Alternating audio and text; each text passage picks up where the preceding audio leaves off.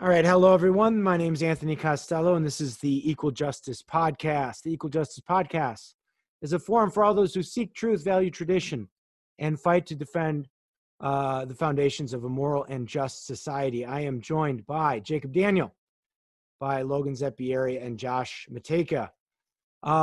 Gentlemen, how are you tonight? Good. Good. All right. So what we want to talk about a little bit is why we started the Equal Justice Podcast. When we say this is a forum for all those who seek truth, value tradition, and fight to defend the foundations of a moral and just society, what do we mean with that tagline? So, Jacob, let's start off with you, which is our tradition. What is the vision in your mind as we came together and conceived of this for equal justice, and how are we applying this vision to the church, both our local church and hopefully the sort of the global church? Thanks, Tony. And as you mentioned, our vision, the primary thing is to seek truth. And my heart through equal justice is to see how does ideas impact the society in terms of our public behavior and our engagement as human beings with each other. And I think equal justice was a natural outcome or progression of our recent engagement, particularly on the issue of critical race theory with few establishments and institutions. And that brought to light in terms of how important it is for us to have these discussions in light of the origins and histories of these ideas, so that we can actually understand the times and be able to actually have a strategy which is effective in terms of securing a glorious future, not just for us, but also for our future generation. So I think equal justice is much needed, one that I would recommend to everyone to subscribe to, and so that we can be aware of what is it that we are facing collectively as well as individually, for the sake of our family, for the sake of our church, and at the end, for the sake of our nation as well. Logan, Jacob mentioned critical race theory, which, a lot of what we're trying to do here was spawned over the summer of 2020. When we saw the killing of George Floyd, the response to that by one of our favorite institutions, Biola University, and we kind of experienced very quickly critical race theory go from theory to sort of full-fledged concrete manifestation. There were all kinds of protests, many peaceful, some not so peaceful. And you and I got together and we started, and Josh was there as well. And we started talking about justice, right? The idea of justice, and that got us to the name Equal Justice. Can tell us a little bit about what your thinking was when we were seeing the kind of social justice move that we saw in summer 2020, and why we felt we needed to sort of respond in a different sort of way. Yeah. Well, a few things. My journey with equal justice or what became equal justice, really started with my work at the Chimes when I first started at Biola. Which is the Biola magazine, right? Or the newspaper. Yeah, the Chimes. This is a newspaper. Yeah. The student newspaper is the Chimes. Right. And the first semester, I didn't do anything. I'd gotten to the university. I was at Talbot. I wanted to study philosophy. And I just started reading the opinion section, just kind of combing through it, and realized that it seemed that the opinion section had by and large become kind of that commonplace social justice kind of forum where every article was criticizing something that I would feel that a moderately conservative Christian would hold. These weren't necessarily radical views, but if you celebrated Columbus Day, you're a racist, or if you celebrated Thanksgiving, you're racist. I mean, some things that I thought were okay, it's still a little extreme. As time went on, I did join the publication and then ended up becoming the opinions editor, and it was in part trying to figure out where trying to get the temperature of the water, as some people would say, is why are people believing what they're believing? What are the arguments they're presenting? Trying to interact with the student body. And it wasn't until afterwards, and as you mentioned, the riots and the protests, and I just started thinking, there's something about, I guess, the fundamental Christian conservative side that I thought was so valuable. And I was trying to figure out, okay, but how do you communicate that? I mean, I took 2 years of graduate level training, and there's no way you're going to get one class worth of material to the general audience, let alone 2 years. And it was when I started looking at social justice in this racial stuff and affirmative action and racial, race preferences went right into it. I thought, I think what it really comes down is, do we treat people fundamentally equal or not? Not tagging on their environmental forces, not tagging on personal development, not tagging on level of specialization, not tagging any of those things. Those in practical ways may be important, but fundamentally valuing other people over others. And that's where the equal justice came from. I was like, I feel like these are two competing views. Either you value people based off some external additional criteria, or you value them fundamentally as equal. And I thought with the Christian view and the Imago Dei, what like Josh interviewed Dr. Moreland, just fit. And so I wanted something that could say, okay, you can have one or the other, but not both. You have equal justice or social justice. Yeah, and to that point, Logan, I think anytime that you add another term in front of justice, you're no longer making it about justice, whether it's social justice or redemptive justice, or it takes the focus off of the traditional symbolism that we have of justice, which is the scales. And it's not to say that those other elements aren't important elements to Christianity, right? Like we need mercy, and those things I think are included in our system. So for example, right, the judge has the ability to pardon the person, and we have certain minimums, right, in the laws that we go by, and certain guidelines, but at the end of the day, that was one of the things that we discussed, which is what is justice and what does it mean to truly have an equal view of a person. So just to cap on that and summarize everything for the audience, I think that is really what we're looking to do. We're looking to seek truth and do it in a way where we're providing a view of people as fundamentally equal.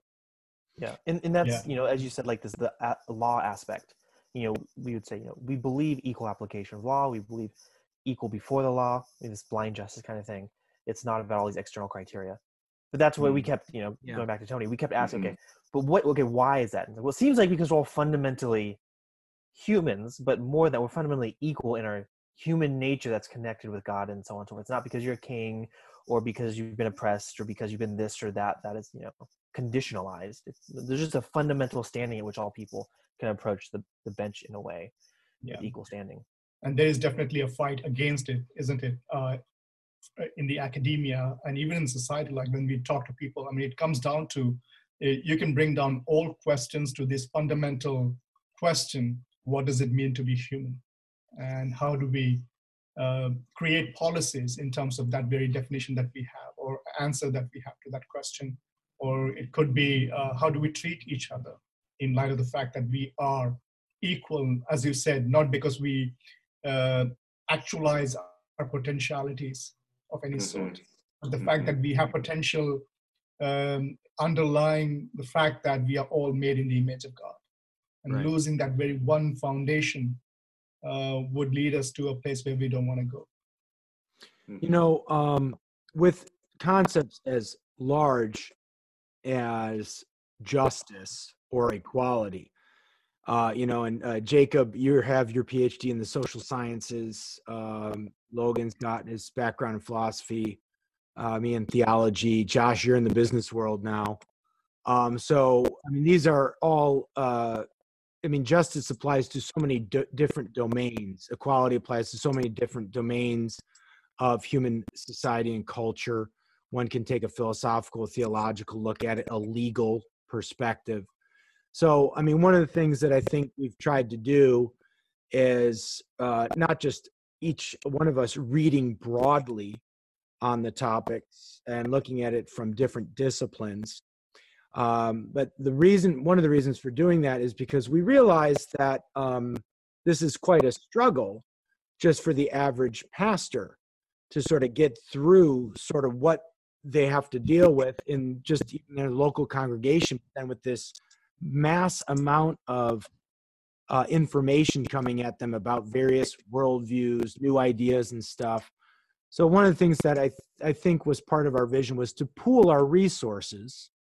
And most of us are dedicated, well, we're all dedicated to study and research and this kind of life of the mind.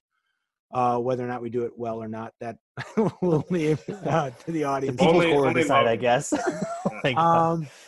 But pastors are strapped, right? Especially in this time of COVID. My goodness, they have so many different things to think about, from finances, just keeping the doors open, their own individual work in spiritual direction. How does the average pastor or church leader deal with everything that's out there? It's just not possible for one person to do. So I think part of the vision here as well was, again, to provide this resource where we could try and draw together some solid biblical ideas, a theological perspective on the theories or the philosophies of man that are out there today.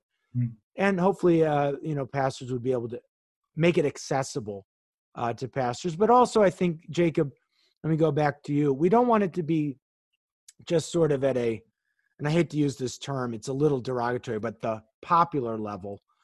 But again, we're not doing right now cutting edge research, but we're trying to get a sort of hit a pedagogical sweet spot. Yeah. Where people, Logan's made this point too about how do we connect, what we learn in the academy with what people really need, boots on the ground, when they're doing ministry, evangelism, and teaching, right? One of the things that you mentioned, even with lockdown, there's one thing that we are not able to do is put ideas under lockdown. Ideas are still having its consequences and its outcome in our culture. And one of the strategies as we have adopted, and I think which is very much needed, is that we are not insulated. What we are doing is that we are reaching out to resource persons, in the academia, in the churches, people who are, as you mentioned, on the ground, fighting for the truth, and interviewing them and talking to them and engaging with them as well. So I think that strategy is really good.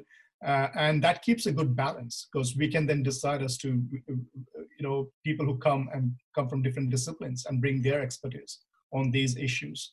And that is necessary. We need to be able to actually engage at high level, both in abstract as well as at theoretical level, at the same time be able to actualize and translate that into how it looks like in our day-to-day life. Right. So that we are not just fighting without a cause, but for goodness, truth, and beauty, as we would put it, at the end of the day.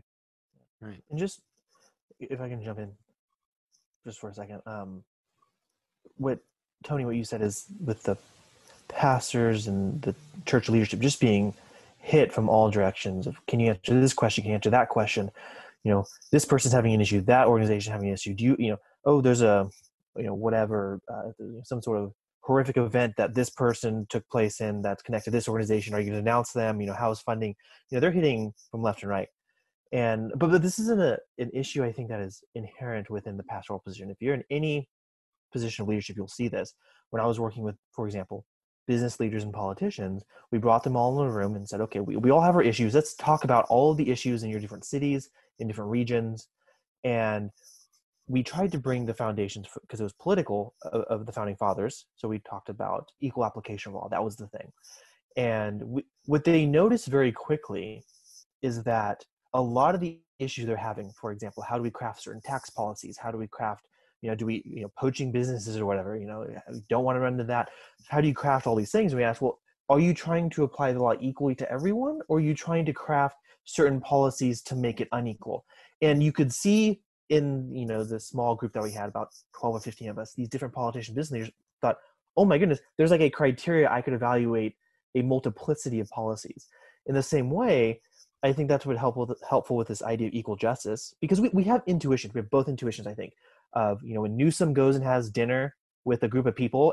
No one really attacked Newsom as a person. They said, oh, so he gets to do that, but I don't. But a lot of the same people can then turn around and go, oh, can we just listen to Dr. Fauci and what he's saying? So we have an intuition of, carving out authority given on specialized lines, but we also have an intuition of, okay, but we still want to all be treated equally. I think a lot of the conversation against CRT, I'm hoping that we can give, is this idea that like we can cut around all of the prudential cuttings of each question and ask, okay, but is this applying justice equally? Or are you trying to have justice under a different name for this person, a different name for this person, different name for that person? So in a way, it's hoping to like reduce the number of research topics by saying, okay, we'll start one thing. Here's where it can come out, and you can have this huge theory and how it's applied. Right. Yeah, And I think that's good. I think what equal justice, or what we desire or intend to do with equal justice, is to look beyond the symptoms. Look at what is it that's causing the symptoms that we are seeing in our culture, that is causing more division among people on various criteria. And one of the things that I really love about what we are doing here personally is the fact that we are preserving and maintaining one thing that there's a fight against in our culture, which is a platform for civil dialogue. But not just civil dialogue to build bridges so that we may cross to the other side, but the fact that we can actually have authentic public square, a square where we are authentic about our ideas, where we stand on it, that we are not taking just neutral position on matters just for the sake of audience to decide on it. No, we want to lay down the ideas on the platform and let truth prevail.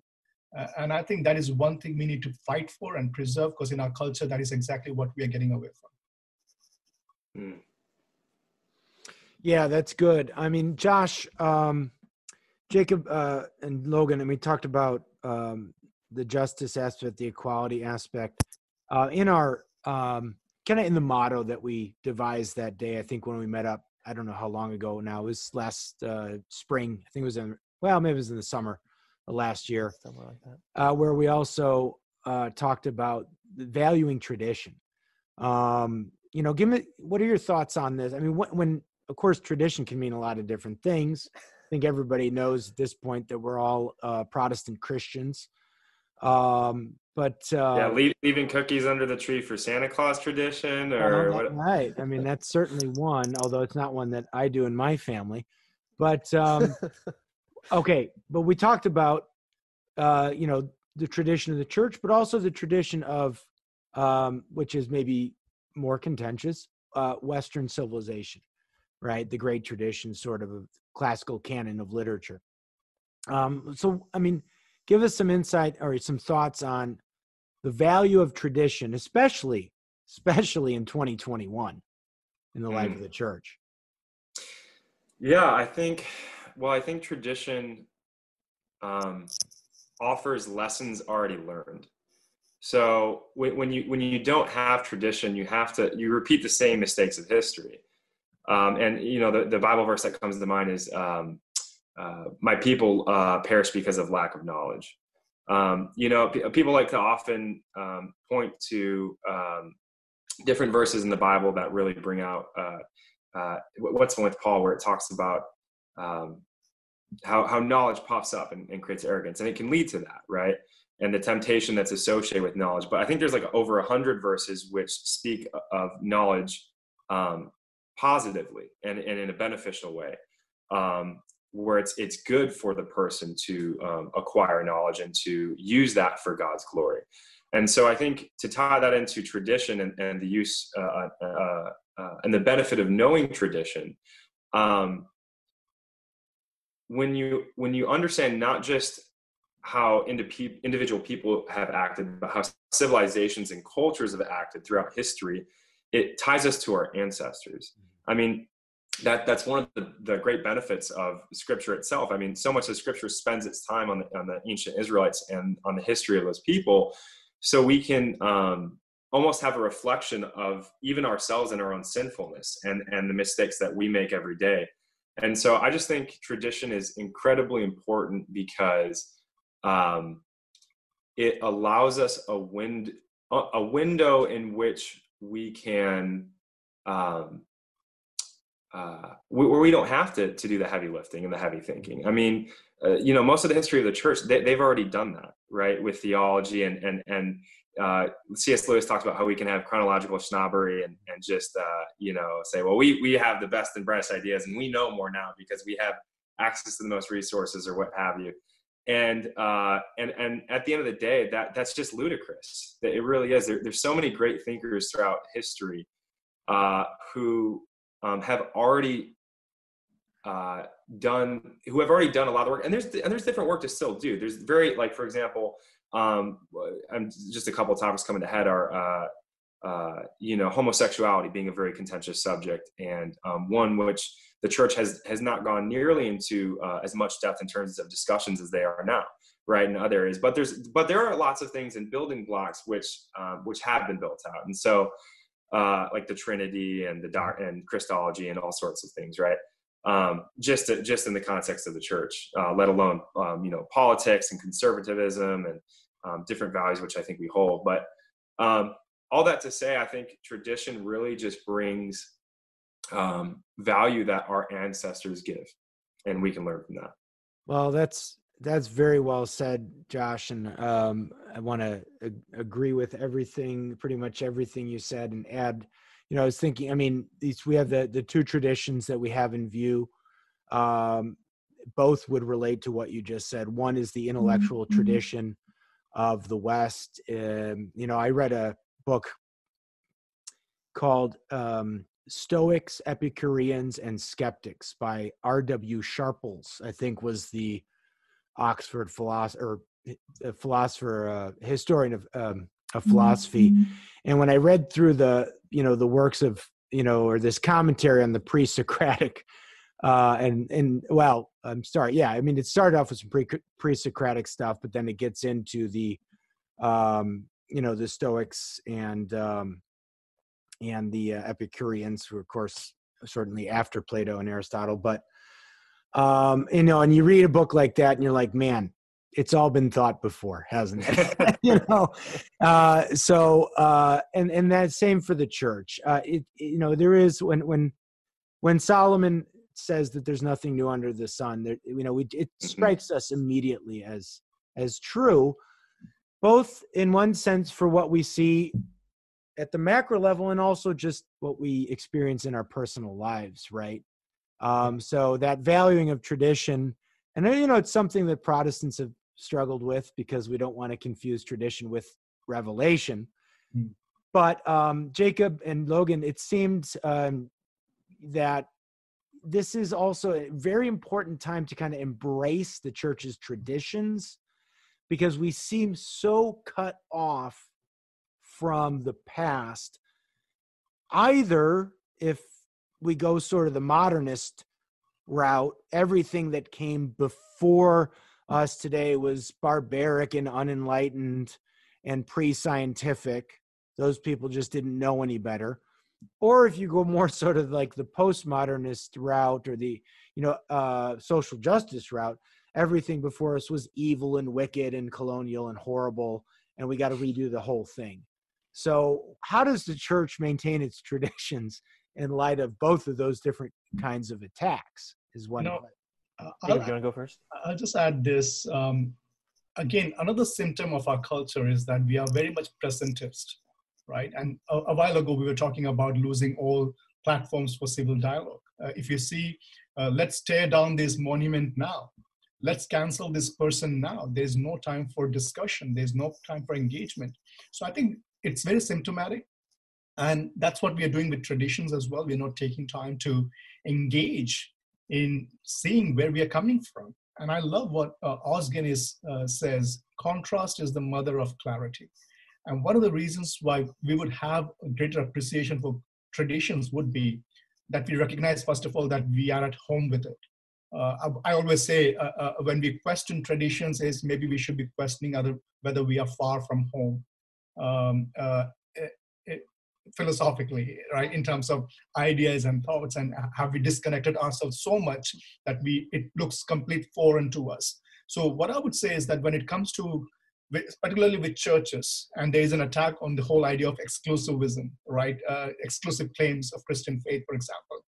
what I would tell Christians in terms of appreciating their traditions even more is that not just seeing it in light of negative, not because there are traditions that we need to be, think through and just we need to question things about. But at the same time, there is so much of positive that is there. And that would happen when we will be able to actually compare our Christian traditions in light of traditions of other worldviews and the outcome that it has brought about. And that is important and necessary, a discussion one should happen. And I would say people who actually question the very idea of exclusivism on the question that you are intolerant, I actually flip it over to them and I tell them that you are being intolerant by removing distinctions between worldviews that are contradictory to each other, ideas that are contradictory to each other, and not giving people the freedom to choose for themselves what is true and what is right and what is good. So this is what I will tell church. We need to fight for our traditions, good traditions. They are good. We need to preserve and maintain them. We need to be educating the future generation, something that I think we have slightly failed in the past. We've let the secular world dictate and tell our kids about the whole negative narrative about our traditions. Right. Logan, did you want to also add to that? Yeah, I want to jump in a little bit on this one because I remember, I don't know if Jacob or Josh, I know I had concern. There's a little bit of we were going back, I don't know if you remember this, on how to formulate that tradition part. And part of it was, my concern was, okay, you don't want to say tradition's bad. This is the same kind of dichotomy you brought up at the beginning of this segment.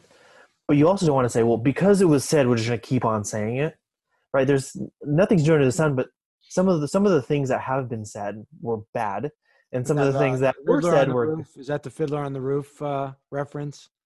I don't know. I've seen it. Maybe it's just like one of those subliminal.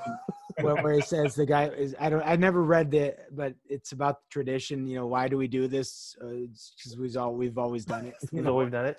Well, and it's like, I was reading. I was reading a while ago Chesterton, which, by the way, I'll slide in there. If it's written by Chesterton, it's absolutely worth reading.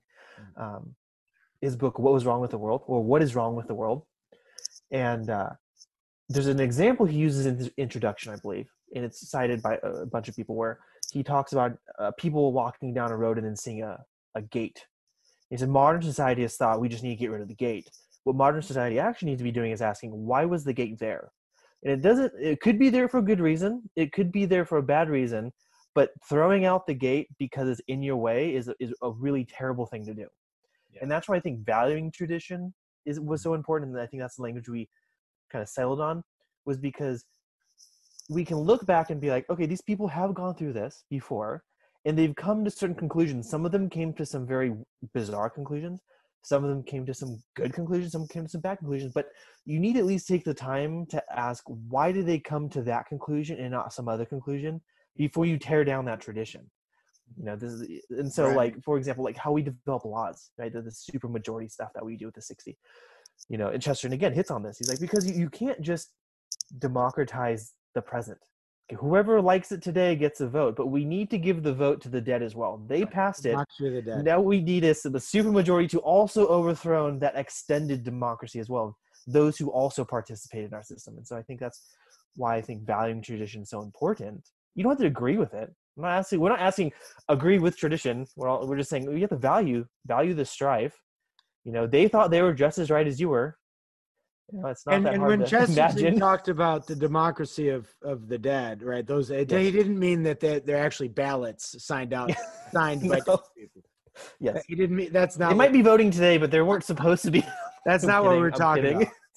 Talking about yes. taking into account the perspectives of those who have gone before us. So, one example I think that is worth mentioning of not really understanding tradition, both of in this case, both of the church and of American history, was when the illustrious Alexandria Ocasio-Cortez, and I won't say anything bad about her personally beyond that. was, when I believe there's, I think it's in the Capitol building, correct me if I'm wrong, but each state has 2 statues that are sort of representative of the state's culture, its history, its legacy. And one of the statues for Hawaii, the state of Hawaii, is that of Saint Damien of Molokai, who was one of the first missionaries to a leper colony on Molokai, where these lepers, and these are people with Hansen's disease, where literally the flesh would decay and everything, were sent off there to die. And he went and he lived with them. And, at one point he contracted leprosy himself and died along with them. And I believe Ocasio-Cortez was pointing to this statue one day last summer, saying, "This is the problem." She kind of made this statement that this was the problem with America, is people like this, pointing at Saint Damien, probably because he was from Belgium, right? He was a white European. And the auxiliary bishop of Los Angeles, Robert Barron, had a very, very good response to that. And I'll let people, we'll maybe post a link to it. But so that it's that kind of like sort of disparaging of everything that's come before us. And in that case, it was both a disparaging of the church's tradition and legacy, and of America's tradition. So now the final, we've talked about the name, equal justice, quality justice. We've talked about seeking truth, which is our foremost goal. But and then a little bit now on tradition. Josh, the other, the way we ended the vision statement or the motto was to defend the foundations of a moral and just society. What does it mean to defend the foundations of a moral and just society? Simple question for you. Yeah. Be able to answer that in 15 seconds or less. Hot seat. Yeah, I mean, you could break down like every word of that, right? Is it to storm the Capitol? Is that what it is, Josh? Yeah. Probably not. Probably not. I think what we're trying to get in mind is a moral and just society, right? That's the aim. That's the telos, right? And so to defend that is to have conversations about what we, using tradition and using reason to reach that point. And I think if we can convey to the audience, to people that watch our channel, whether it's on YouTube or whether it's the podcast or what have you, about how to get there, and not our ideas necessarily of how to get there, but of actually traditions views of different cultures who have lived previously, and what societies have been formed through Christian Judeo values to get to that moral and just place. That's really the goal, and that's what we want to do is defend that. So how we do that is going to be dependent upon a lot of things, but that's the main goal. Okay. This is what I would add to that, is that particularly with equal justice, and as the name suggests, and our vision, one of the foundations that we are fighting and defending is the valuable gift of Judeo-Christian worldview, or the foundation of the intrinsic worth of individual. There is no other worldview that could offer us that very foundation, that the fact that we all are made in the image of God, and therefore we treat everyone the same. We uphold justice for all people at all times in all things. And I think with equal justice, that's the very foundation that we are trying to defend particularly. But we need to understand that Christ has offered unique foundation for us, a solid foundation to build our society upon. And as Christians, we are not called to run away from the command that we have to be the salt of the earth and light of the world. And I think we can defend these foundations starting at our home, starting with our children, starting with our building a family, because I think that's the very fact that it starts at family. And as you wrote the other day, Tony, about the importance of family and why it is, as the family falls, so does the nation, so does the church. And I think we need to be actually upholding and defending these foundations starting at home, but not being also silent about it in the public square. We need to be speaking about it. We need to be writing about it. We need to be sharing it from the pulpit whenever and however it's possible. And creating, as I said, an authentic public square where we come together and engage with each other. And that's what we need to be doing. Mm-hmm. Logan, to defend the foundations of moral just society, and Jacob got us into how we defend it at the smallest level of culture, the family. But there is this question of how do we defend things as Christians? Going back to the Capitol, and of course, I'm referencing the January 6th protest, mostly peaceful protest, right? That didn't end peaceful, though. No. I was going back and forth with my brother, and my brother was bringing me back to the Chicago Bears rivalry with the San Francisco 49ers in the 1980s. There was no way the Chicago Bears were going to run and gun, do a passing game against the 49ers and win. They had to win, but with defense. Otherwise, they weren't going to beat Joe Montana and the 49ers.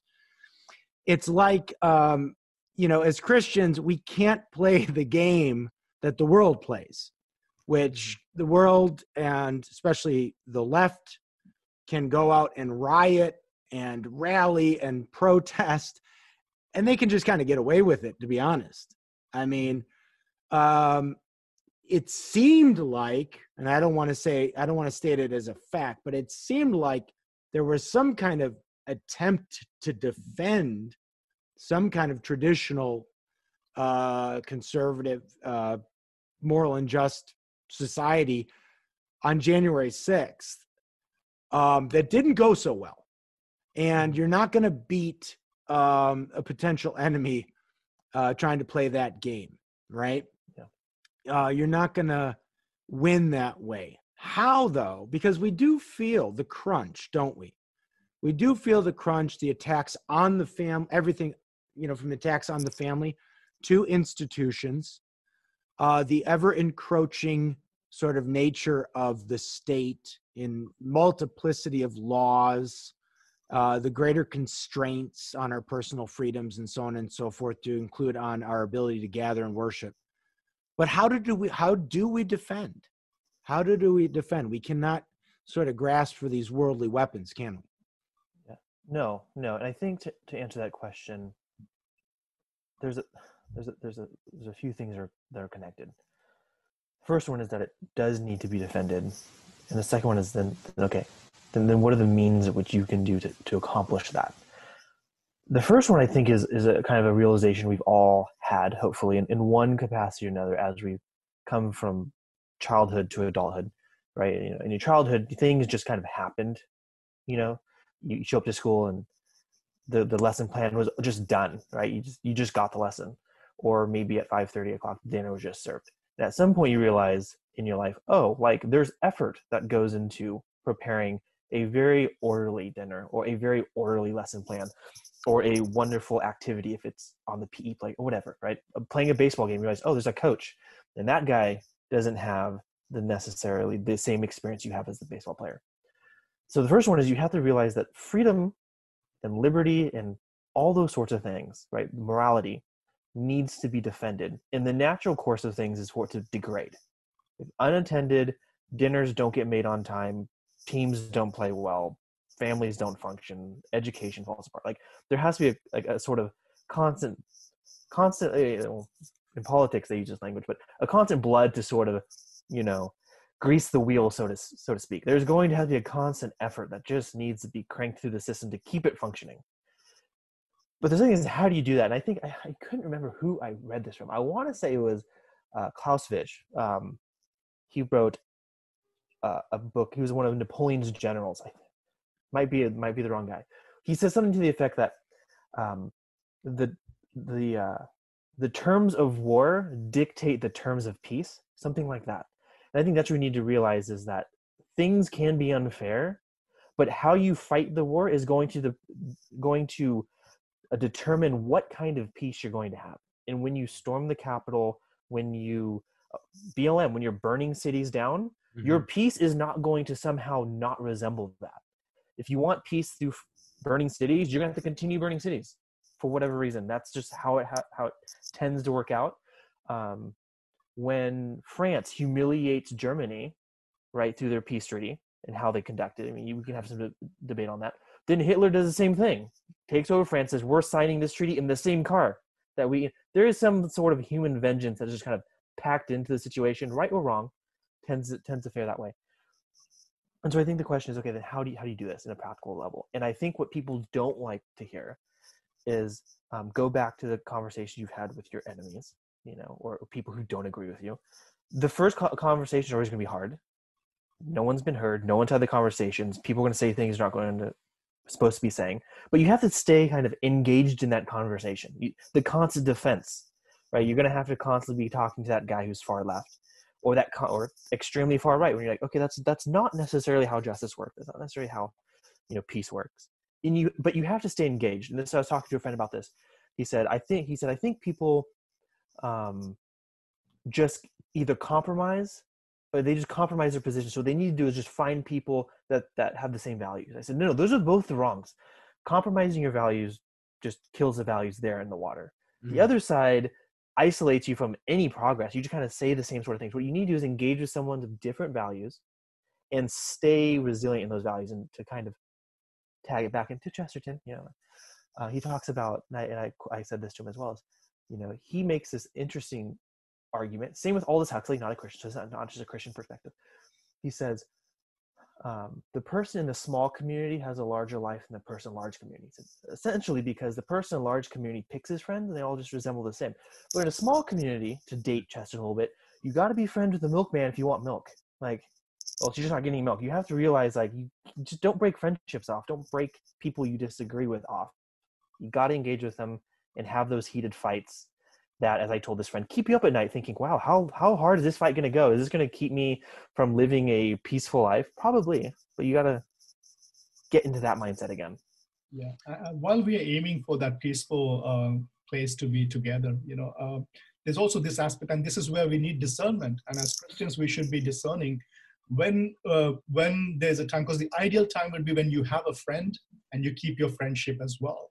That would be an ideal place to be. But there comes a time when you have to choose between your friendship and your friend. And I think that is a Christian call, especially in this culture, where we do what we do out of love, but love does not side with lies and hate. Love sides with love in this, that we are prepared to keep our friendship aside momentarily or for forever, I don't know, for the sake of the friend. That's a Christian perspective. But the ideal, as I said, would be to have the friend and the friendship together. And that's what we should aim for. Right. It's not that we are always aiming to actually save the friend and not the friendship. No, we must be aiming for both, but they both are not guaranteed together. Well, and to kind of take this to the level of the church as a whole, not, with individuals maintaining those friendships in spite of the disagreements and working hard to have difficult conversations. And I'm going to butcher this, but I think it was in Taylor's book, A Secular Age. If not, it was in Alistair McIntyre's book. Isn't it a book that has everything in it? Yeah, that's why that's why I'm struggling. Like, was this in Taylor? It probably was, because everything else is. But if it wasn't in him, I think it was one of McIntyre's books that I read recently, where he talks about the constant battle of the church, not giving in too much to the culture, especially in its use of language and its accommodation. It's accommodation, right, to the culture, lest it just vanish into the culture. But then also not being so weird and bizarre and off-putting that it's totally irrelevant to the culture as well, right? So the church also has to be in this tension of being relevant, but not too accommodating to the point of where it's not really the church anymore, you know, and we're certainly feeling that. I think that's that tension today, right? So anyways, gentlemen, one of the issues that we will address, where there's a lot of tension, and we'll keep doing deep dives on this because, again, it was, I think, sort of the main sort of philosophy of the day that's out there that sort of drove us to put this team together, is critical race theory and the social justice movements that we have seen it sort of spawn, especially in the last 4 or 5 years. And the church's continued engagement with that as we see it not just explode in culture, but also really get into the church. So on that note, let's open it up. Any final words on equal justice? Anything else that we should put on the table right now? Yeah, this is what I would add. And I'm borrowing this from David Bentley Hart. And let me also say that I don't agree with everything that he says. Or You're not a universalist. I'm not a universalist. Specifically speaking, I guess. By the way, I know the book that you look at. It's a huge book. I can't remember the guy's name. I think it's McLeod, but I'll get it to you. Okay. Good. So he does point out this, though, which I think is very much possible. I think I would love to see the whole burning bush effect on our culture, where God pervades all of the creation and without consuming it. And I want to see God's kingdom come and his will be done here on earth as it is in heaven. And as Christians, we need to be marching forward with this confidence that our confidence rests on the promise of Christ, that the gates of hell shall not prevail against the church. And we must fight with that confidence. The gates are not the ones attacking us. We are the ones called to attack the gates.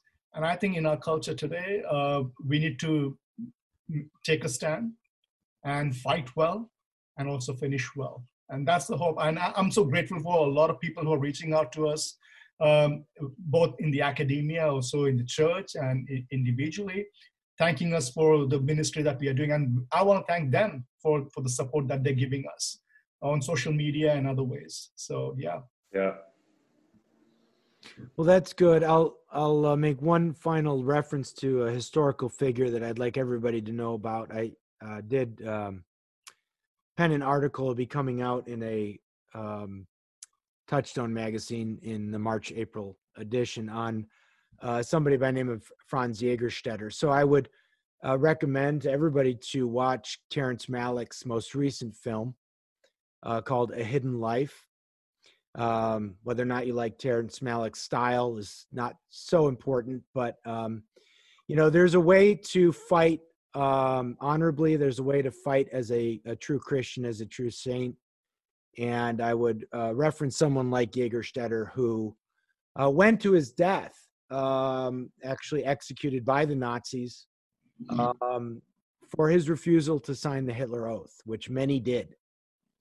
Many who, beyond that, maybe they didn't do too many terrible things, but they were willing to sign the oath of the National Socialist Party and a pledge to Adolf Hitler.